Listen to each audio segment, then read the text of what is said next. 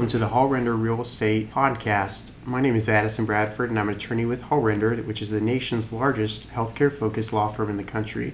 You're about to listen to a recent webinar that Hall Render conducted about understanding the process and issues in real estate compliance actions, a conversation with Assistant U.S. Attorney Justin Olson. I was joined in the webinar with my colleague Lauren Rodriguez, who is an attorney at Hall Render as well within our litigation section. This podcast does not constitute legal advice for any of the parties, but is intended to give parties greater insight into real estate compliance issues from the DOJ's perspective. If you have any questions about this webinar or this podcast, feel free to email me at abradford@hallrender.com. If you're interested in more materials related to today's topic, Hall Render puts out a real estate newsletter and has additional podcasts which are available on iTunes. Thank you for listening, and we hope you enjoy.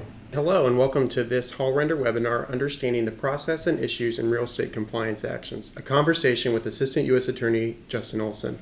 I'm Addison Bradford with Hall Render, and we are the nation's largest healthcare-focused law firm in the country.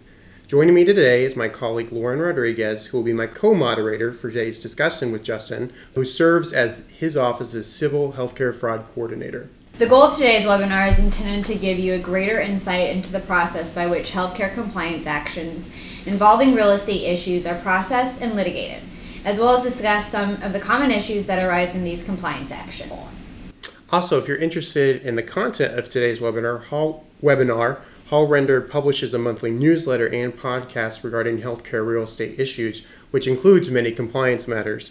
Please feel free to email me directly after this webinar at abradford@hallrender.com if you would like to be added to that newsletter or would like a link to that podcast. The podcast is also available on iTunes. Justin, thanks for joining us today. Thanks for having me. All right, Justin. To start off, could you please tell us about your role as an AUSA, specifically with regards to the healthcare issues? Sure. I'm an assistant U.S. attorney, and in that position, I serve in the civil division. So first and foremost, I'm a litigator on behalf of the United States in the Southern District of Indiana. Our office has designated someone to handle or be the primary point of contact for healthcare fraud-related matters. And I fulfill that role. In that role, I work alongside our support staff. We have an amazing support staff at the U.S. Attorney's Office. We have a healthcare auditor, and healthcare paralegal, and then obviously other AUSAs to assist as necessary. But maybe most importantly for purpose of this conversation, I also work alongside and with the criminal healthcare fraud coordinator. We have completely separate and independent roles. As a civil AUSA, I cannot comment on any criminal matter, or nor do I have any discretion or say on the decisions that our office makes on criminal matters. But we do like to work together and coordinate to the extent that is necessary. So healthcare fraud is a broad term, but practically speaking, for our office's purposes, that is primarily enforcement of the Federal False Claims Act, which I'm sure most of you are familiar with. It, in a nutshell, deals with any claim presented to the government that was done with the knowing that it was fraudulent, and so we take that very seriously. And False Claims Act cases can involve healthcare, they can involve other government programs, but to the extent that they involve federal dollars for healthcare programs, that's what I like to work on. You mentioned that there's different people within your office that are handling civil claims and criminal claims. Are other offices around the country similarly structured that way? Yes.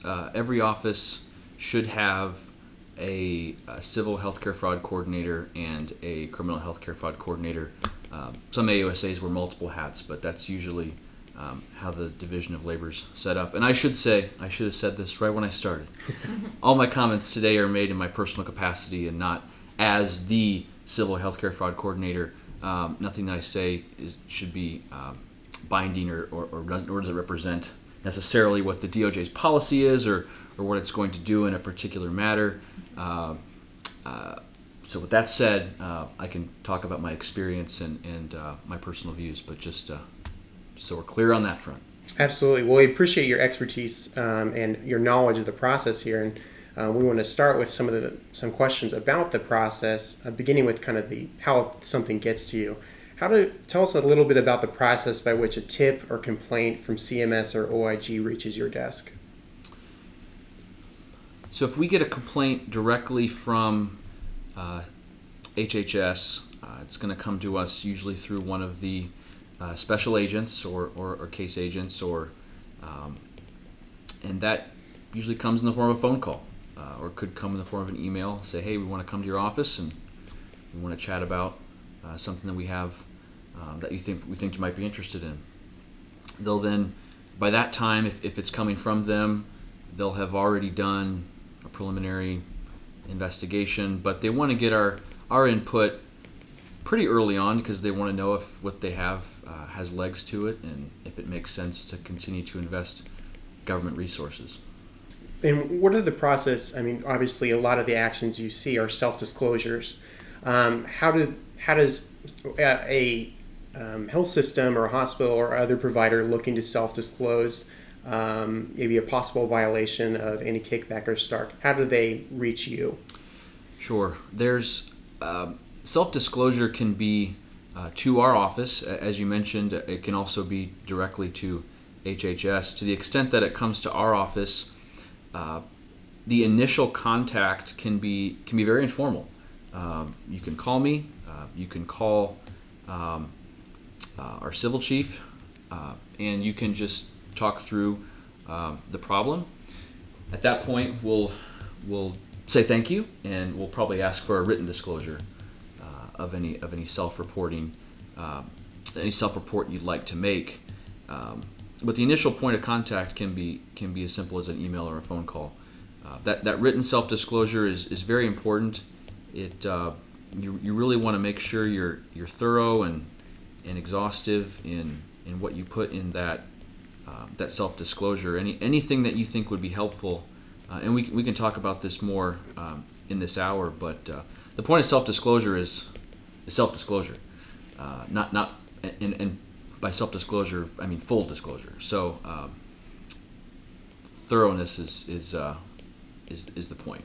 And we, as Lauren mentioned at the outset of this webinar, we have a few questions to gauge your feedback on some of the issues we'll be talking about. And we have our first poll question that's listed, should appear on the right side of your screen, that asks you about your understanding of self-disclosure actions.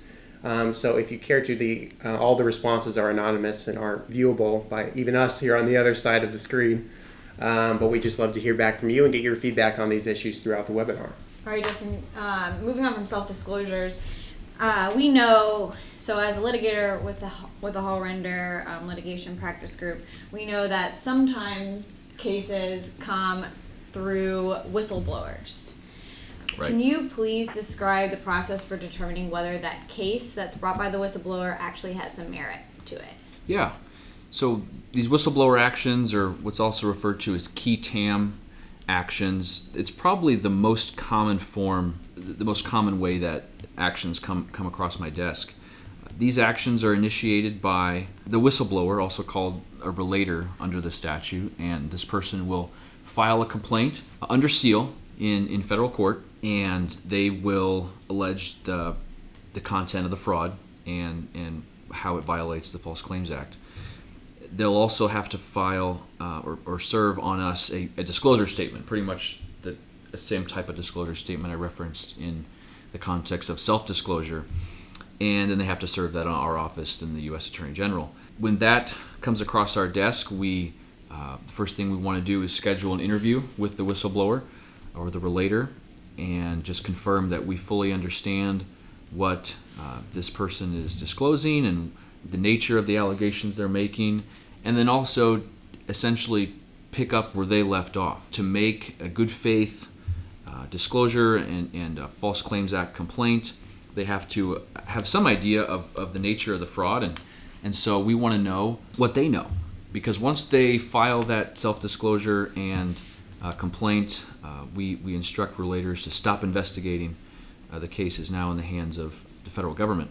At that point, we will do our due diligence to try to confirm first all the allegations in the complaint and in the self-disclosure statement, make sure that it's accurate and what they're reporting is true.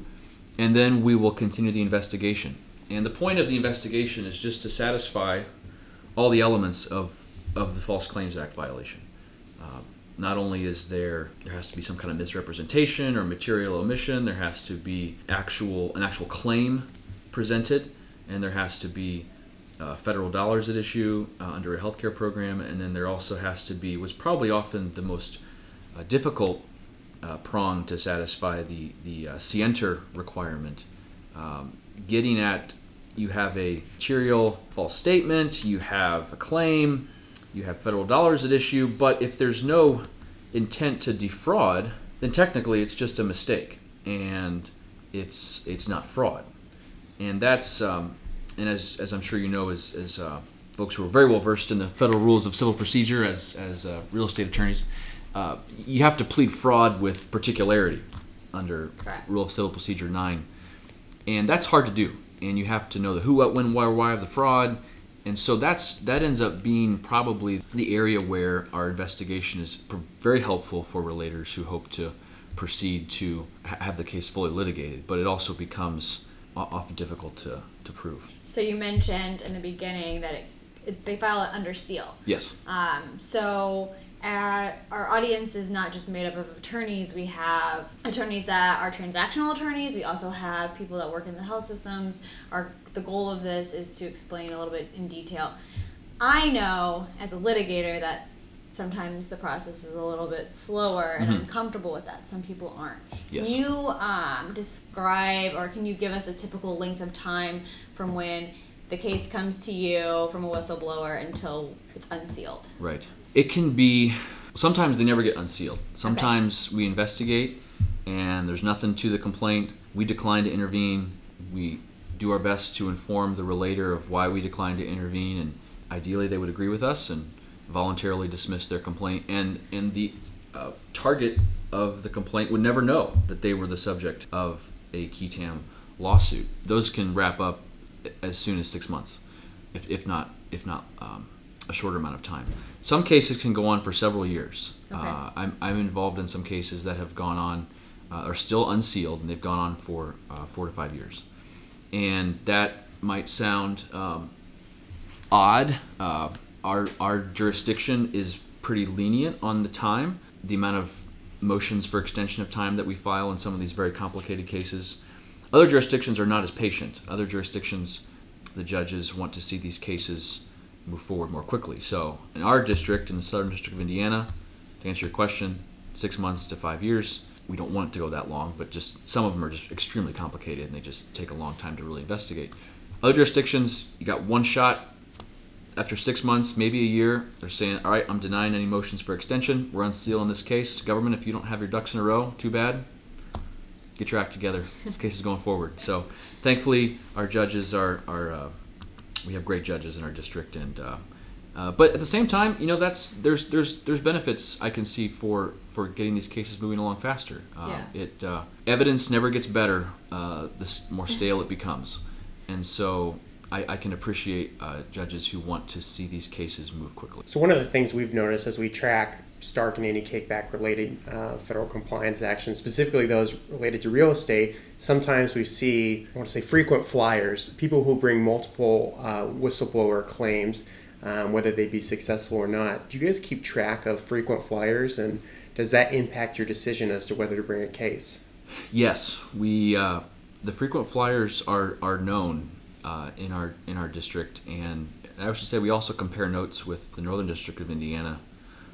Sometimes we'll get relators who've filed cases in the Northern District and they've been rebuffed, and they file very similar cases in our district, hoping to get another bite at the apple. At the same time, though, we take every case very seriously, and just because someone is a frequent flyer and we know that they're very interested in bringing these types of claims doesn't mean that they don't have something to say and they don't have concerns that they want addressed. So while it's noted and we appreciate that, it does not affect, at the end of the day, our assessment of the merits of a case. So when you first started out, you described the process of civil and criminal being separate where you work. So with the AKS, the anti-kickback statute, can you describe to us how these cases are distributed and the timing around them? How do we know that it's going to be a criminal matter? When do you execute that against? Sure. There's no understanding the line between civil and criminal. Again, I just want to say I'm never involved as a civil AUSA, and from my experience, no civil AUSA should be, and our justice manual prohibits it from making a determination on criminal. It depends on the evidence at the end of the day. Okay. If in a qui tam context, it comes to us as a civil matter, and as depending on the extent of the investigation and what's called for, if we need to, for example, subpoena emails from the target or conduct some depositions, if in the course of those depositions something extremely nefarious that's material to the fraud comes to light, and we have not just a matter, a reckless disregard for the falsity of the claim, but there's a willful intentionality to the fraud, we would probably just make a referral to criminal, and then they would take it from there. We wouldn't tell them one way or another to treat it as criminal. They would make that determination on their own. I'll also say that sometimes it happens in reverse. Sometimes there's a criminal investigation going on into an alleged fraud scheme, and I'm brought in just to observe whether it's a witness interview or a strategic planning meeting among the case agents. And 6 months later, the criminal investigation wraps up. There's nothing comes of it, but there's been enough evidence collected that can be civilly prosecuted, and so it then comes to my desk, and I would take over the investigation. As with any criminal case, there are certain things that civil can't see. We're not privy to any grand jury testimony or anything that's been produced in response to a grand jury subpoena. We have to get a special order to see that. But we can share resources in that regard. So bottom line, it's the interplay between the two changes based on the nature of the evidence that comes in during the course of the investigation. And you said that it comes to your desk. Do you have a lot of autonomy to decide, I believe that this is going to be a civil action that I want to pursue, or do you have to go up the ranks? How does that work? I have to get sign-off from the civil chief for any case that I open. But there's a lot of trust in our office in particular. Other offices, depending on how big they are, Southern District of New York or Eastern District of Pennsylvania, these very large offices, there's more formality to the decision to open a civil case or close a civil case. But at the end of the day, my supervisor trusts me and will often defer to the calls that I want to make. And we have our next poll question, which leads into our next topic. And something you indicated previously with regards to referrals from the civil side to the criminal side. What types of factors influence the decision to refer a case to the criminal division? Is it based off intent? What are some of the factors that play into that? Yeah. So I know that the question on the poll is what are the factors for filing criminal charges? I can't answer that question, but I can answer the referral question. For me, a referral to criminal involves two things. One, patient harm is a big factor for our criminal AUSAs. That's a big factor. The other factor is just kind of the high-handedness of the violation, the intentionality of the action. When something moves from a reckless disregard, putting your head in the sand, over to a clear-eyed intentionality, that might prompt me to ask for criminal to take a look. So let's say that there is both the criminal and the civil side have decided that the allegations or the alleged violation of anti-kickback are worth filing a lawsuit. How much coordination and what coordination there is there between the entities in filing an action, or filing actions, excuse me. Right. So to maybe change your question a little bit and just continue with the qui tam context, the qui tams are pretty much presumed to stay in the civil context. It's fairly unusual for criminal to be involved in any qui tam investigation. That goes before a decision for us to decline to intervene. In a case that's been referred to us by HHS directly or that comes through another investigative agency, the coordination among criminal and civil in our office, I can only speak to our office, is the coordination is very robust. We will try to attend the same meetings. We'll, to the extent that we're talking to case agents, we'd like to talk to them together. Again, we're each in our own lane as criminal and civil AUSAs. We're assessing it for different reasons and from different perspectives. I have no ultimate say in what the criminal counterpart does, and they don't ultimately determine what the civil does. But to the extent that we're just not trying to duplicate efforts with regards to information that we can legally share with one another, we don't want to duplicate efforts. And we find that this not only benefits us, it also makes the jobs of our case agents easier. They don't have to explain things multiple times when they pitch a case to criminal, but also to civil. And ultimately, at the end of the day, the public's better served. We're more efficient. We're able to wrap up matters more quickly because we're able to get to the heart of the matter at the same time. That said, there are certain circumstances where civil will usually have to be put on hold. The case goes criminal. We essentially kind of hit the pause button, let them finish what they're doing. Once that wraps up, then civil can jump back in. Or the opposite. Based on how the evidence comes in from the case agents and what they've seen, criminal might say, hey, there's nothing, I don't see anything that's worth criminal's time here, so go forth and litigate, Justin, and if you get concerned about, if the facts change or the investigation takes a different turn, come back and see me, but they might check out. So in civil actions, you'll see a lot. I know when the DOJ posts things on their website, through emails, I get alerts. There are multiple parties involved in these actions. And sometimes we have a party, one provider or one entity providing a benefit to another entity. How do you determine which entities are the ones that you go after? Sometimes it's only one entity, sometimes it's multiple. Right. Yeah, and if I could just add on to that, and so where you have potentially like a real estate leasing arrangement where you have a physician and you have a hospital entity, how is the decision made as to which party to file the civil action against? Right. Well, when it comes time to file an action, understand that our office, to feel comfortable filing in good faith, there has to have been an investigation at least a couple of years in the making before we get to that filing decision. And that includes like the whistleblower or the other entities that come to you? Exactly. Okay. Yeah, either self-disclosure, whistleblower, key tam, or a referral directly from the agency. And by the time of filing, the decision on what entities to name in the case caption when we file the civil complaint really boils down to what's the nature of the evidence that we have at the time. Okay.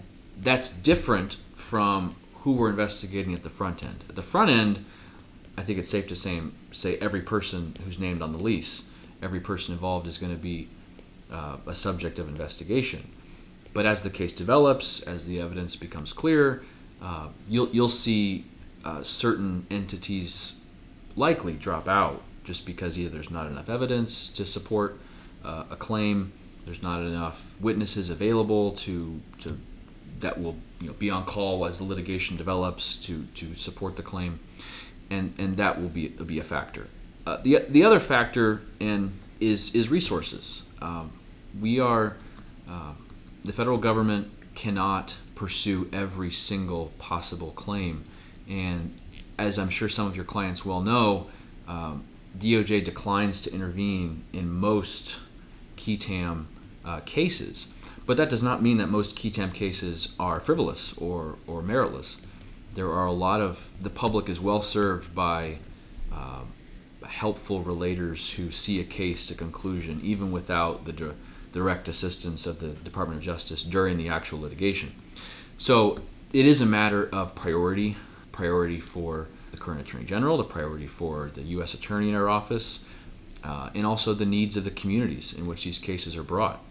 So all those factors play a part in who is ultimately named on the case caption when it comes time to bring a lawsuit. And I would also say most of our cases do settle before we have to file a complaint. And so naturally, if you already settled, you're not going to be named on the complaint.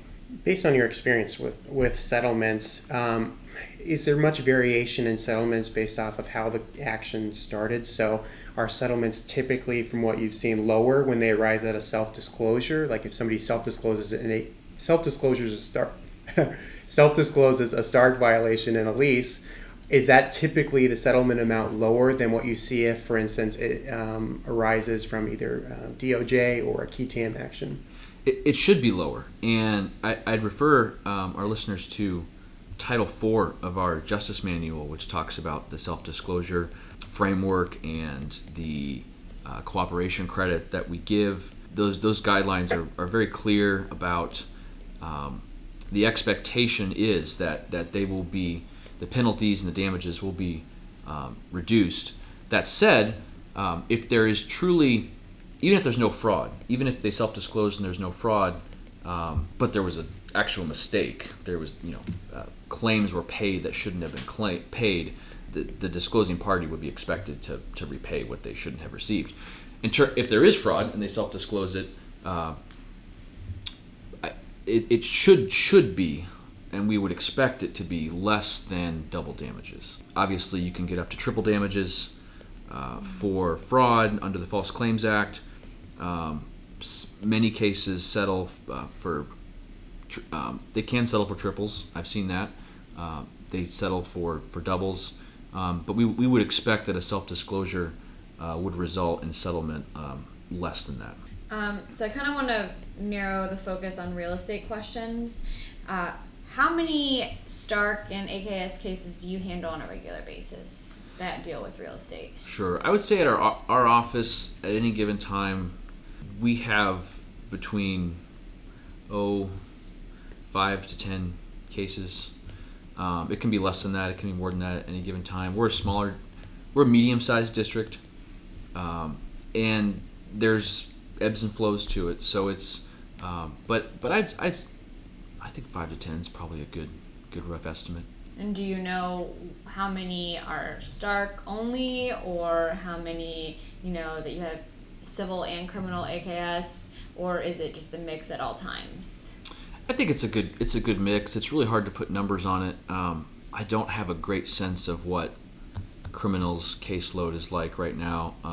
But on the civil side, I mean, most qui tams and referrals that come to us that are real estate related are probably going to involve both Stark and anti-kickback, just because when they first come to us, the facts are not as well developed, and so the assumption is there's probably going to be elements of both of those statutes at play here, and the picture becomes clear as the investigation continues.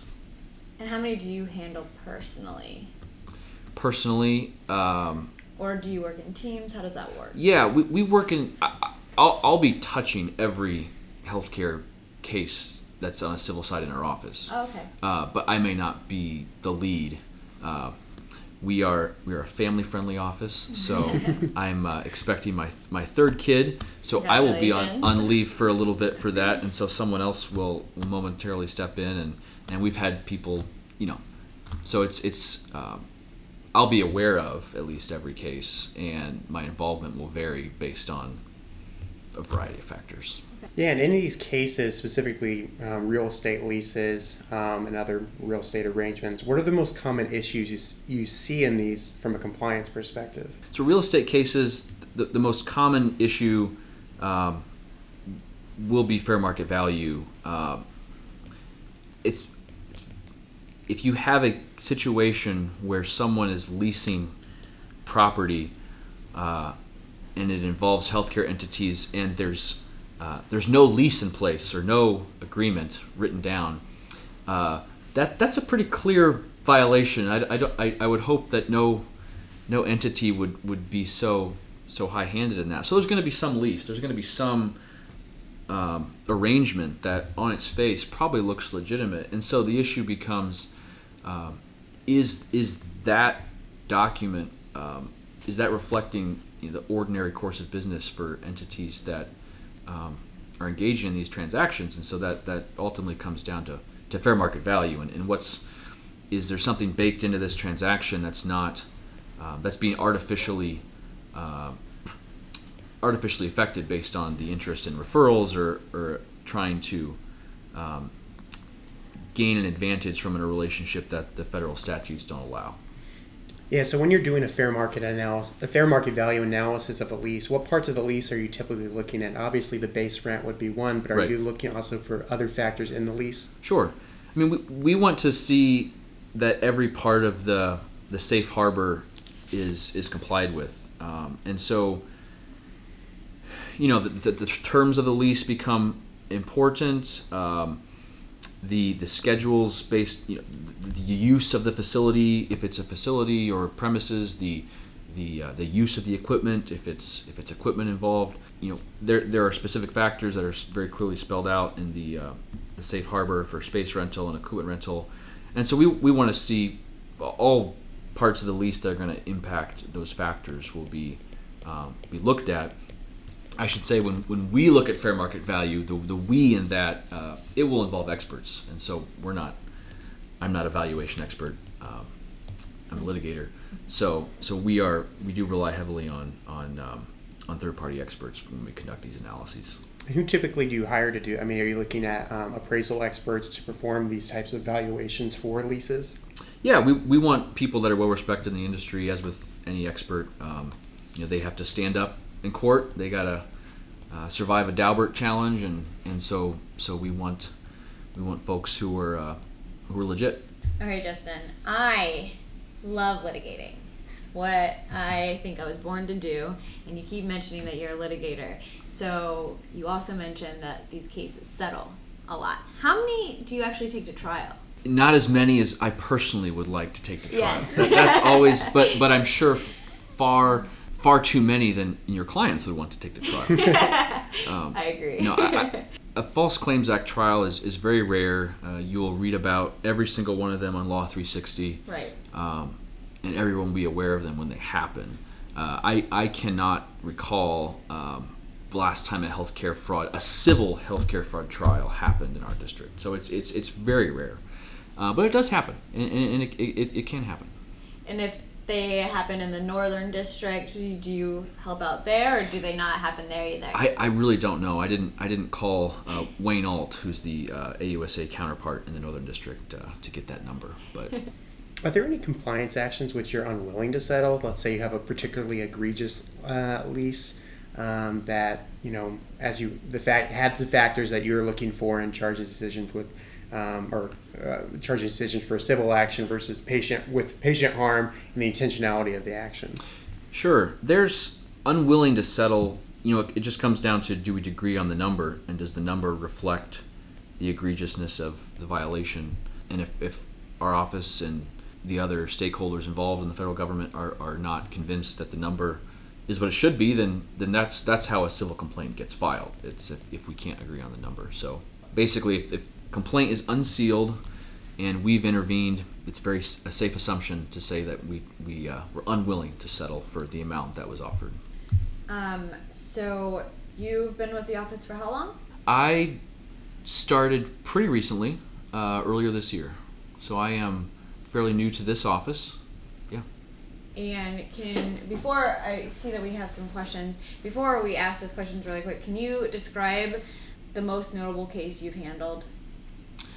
I cannot, because you're limited. They're still under seal. Oh, okay. So any that you have handled that have been unsealed, can you describe anything for us that you were just right. wowed from? I don't think we have any cases in our office that are unsealed. Oh, wow. Right now. I think that's accurate. Okay. Like I said before, this ebbs and flows. Right. I mean, it changes as for a variety of reasons, and they can stay sealed from 6 to 5 years, or 6 months to 5 years. Right. Or they've settled while remaining under seal, okay. and that sort of thing. I want to get away from this 5 to 6 years. Don't repeat this 5 to 6. We don't want cases to last that long. I agree. It's it's nice to hear. I know some of the listeners would probably feel a little bit better. I'm fine in waiting. Mm-hmm. I know most litigators are, but Right. non-litigators Right. get a little antsy. And I would think your clients, they should not know whether, if they know there's an investigation, they should not know whether the investigation is a qui tam or a referral from our agency. Okay. If they know it's a qui tam, it won't be because we said anything. Okay. We are, as it's under seal means it's under seal. We can't confirm or deny one way or another its existence. That's what it means to be under seal. So, I understand that can be uncomfortable, and the ambiguity of it all can be unsettling. Yes. But it is what it is. Lori mentioned we have a few questions, and one of them deals with the timeliness of a fair market valuation. So how much weight do you give the timeliness of an appraisal or a broker opinion of value in establishing the fair market value of the proposed leasing arrangement? Sure. Well, I really can't say for sure. It will depend on the terms of the lease. There's just so many factors.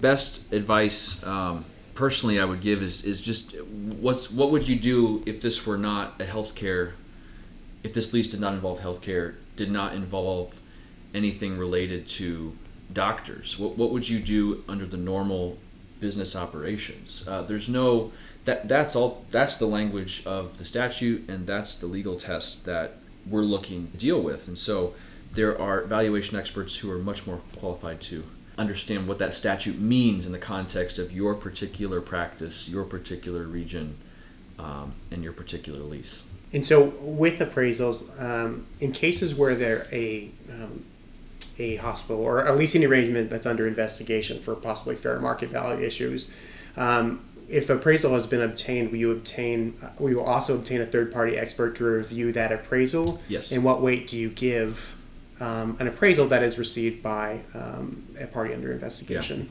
Yeah. In my experience, we always get a third party to weigh in. If it gets to the point where we are investigating the fair market value, we need that third party opinion. Now, that said, just to be perfectly frank, we're not assuming that every appraisal or assessment that the target has received before the investigation started is automatically a sham. Quite to the contrary, we assume that whatever due diligence they did before entering the lease is legitimate. But we want to know two things. How does that appraisal fit with our third-party opinion? And second, what were the facts and the assumptions that the target fed to their own appraiser or their own valuation expert?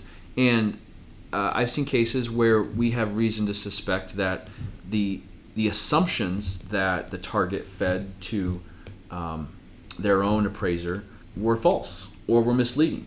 And so in that situation, it's not the initial appraiser's fault that they may have come up with a figure that doesn't match what our expert said. It's a function of them having the wrong information. So we want to look at both angles of it. What did the target's appraiser know? What were the assumptions they were operating under when they made their assessment? One, and then how does their conclusion, assuming that they did get the right information, fit with our independent expert? You mentioned doing due diligence and assuming that it's legitimate, the work that parties will do before signing a lease. Do you give more deference or more weight or look at it as more legitimate an appraisal versus a broker opinion of value? Or are you looking just for some type of support for the fair market value valuation? Yeah, I mean, these are complicated cases that do turn on the intent of the parties. And so again, back to industry standard, what would your clients do if this were in the normal course of business, if they were trying to be above board? And that's what we'd want to see as well. I don't think it's cookie cutter. We just want to see what did the target do to try to, in good faith, assure that what they were doing was above board and complied with the law. So we had another question in regards to HHS's launching the regulatory sprint to coordinated care. Do you think that the current safe harbors and exceptions under AKS and Stark are sufficient to allow for coordinated care models? Sadly, I am not familiar with this initiative. So with that qualifier, I can't fully answer the question. But I will say this is purely my, again, personal capacity. It's stepping back, looking at the healthcare industry from a 30,000-foot view. I can appreciate, I think, the assumption in this question that trying to do what is best for the patient can sometimes seem like it's at odds with the spirit of the regulations. Healthcare is extremely complicated in this country. We understand that, and we understand that often greater coordination, greater sharing of resources is in some cases in the patient's best interest. However, where there's increased coordination, increased information sharing, increased efficiencies, that the solutions that your clients come up with may not comply with the safe harbors. So all that to say, I think our office and I certainly appreciate that tension that arises. At the end of the day, I think the purpose of these statutes is to do the best that Congress can in recognizing some low-hanging fruit that by any standard is not going to harm patients, is not going to waste government resources. But as healthcare evolves, it can expose maybe some things that the regulation doesn't take account of. And I think that's probably the spirit behind the regulatory sprint that CMS is engaged in. So that's my attitude, I think, to that general landscape that you see, which I don't think is exclusive to healthcare. I think any highly regulated industry is going to have the same types of tensions as the industry evolves and develops, presumably in an attempt to satisfy consumers and be for the good of the public. There's always going to be tension with whether what's best for the patient is really accounted for by the regulations. So that said, as an employee of a law enforcement agency, essentially, we have to go with what the statute says. And so I would think that CMS is aware of these things as well. And if you ever get them on one of these webinars, they can say more. So in your time at the AUSA's office, I'm sure you've dealt with some defendants or some potential defendants that you are like, oh my gosh, if you just would have done X, it would have been fine. What is X? What do you suggest to providers, to physicians, to entities that would maybe save you some time and them some time? I would say listen to your general counsel. Can you say that one more time? Listen to your general counsel. That's right. So I'm sure your clients can relate. You have a case where the business side of the brain of the client, so to speak, has a great solution to increase revenue and increase patient demand and meet all sorts of good needs that make complete business sense. They say, oh yeah, we got to get legal involved. Hey, legal, what do you think? And then legal puts the kibosh on it all, and then the CEO plows forward, and then 5 years later, we're deposing the CEO and saying, hey, you got this email from your general counsel that said, why did we can't do this? We got to change some things. And you replied, who cares? I would say that you don't want that. So right. So if there's anything, it's just I think most physician groups, hospitals, medical providers in Indiana are very sophisticated and very very thoughtful, and I know the general counsels in those organizations want to do what's right, and so that's good for us. That's good for our state. That's good for Treasury. I would hope that your clients just listen to their GCs and their attorneys. Yeah. Well, Justin, we really appreciate you taking the time to talk to us today and sharing your insight on this issue. If there's any questions you have that weren't addressed today to our webinar participants, feel free to email me at Addison at abradford@hallrender.com or Lauren at lrodriguez@hallrender.com. As mentioned earlier, we do have additional healthcare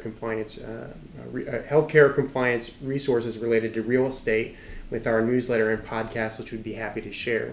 We thank you all for joining today and appreciate your time.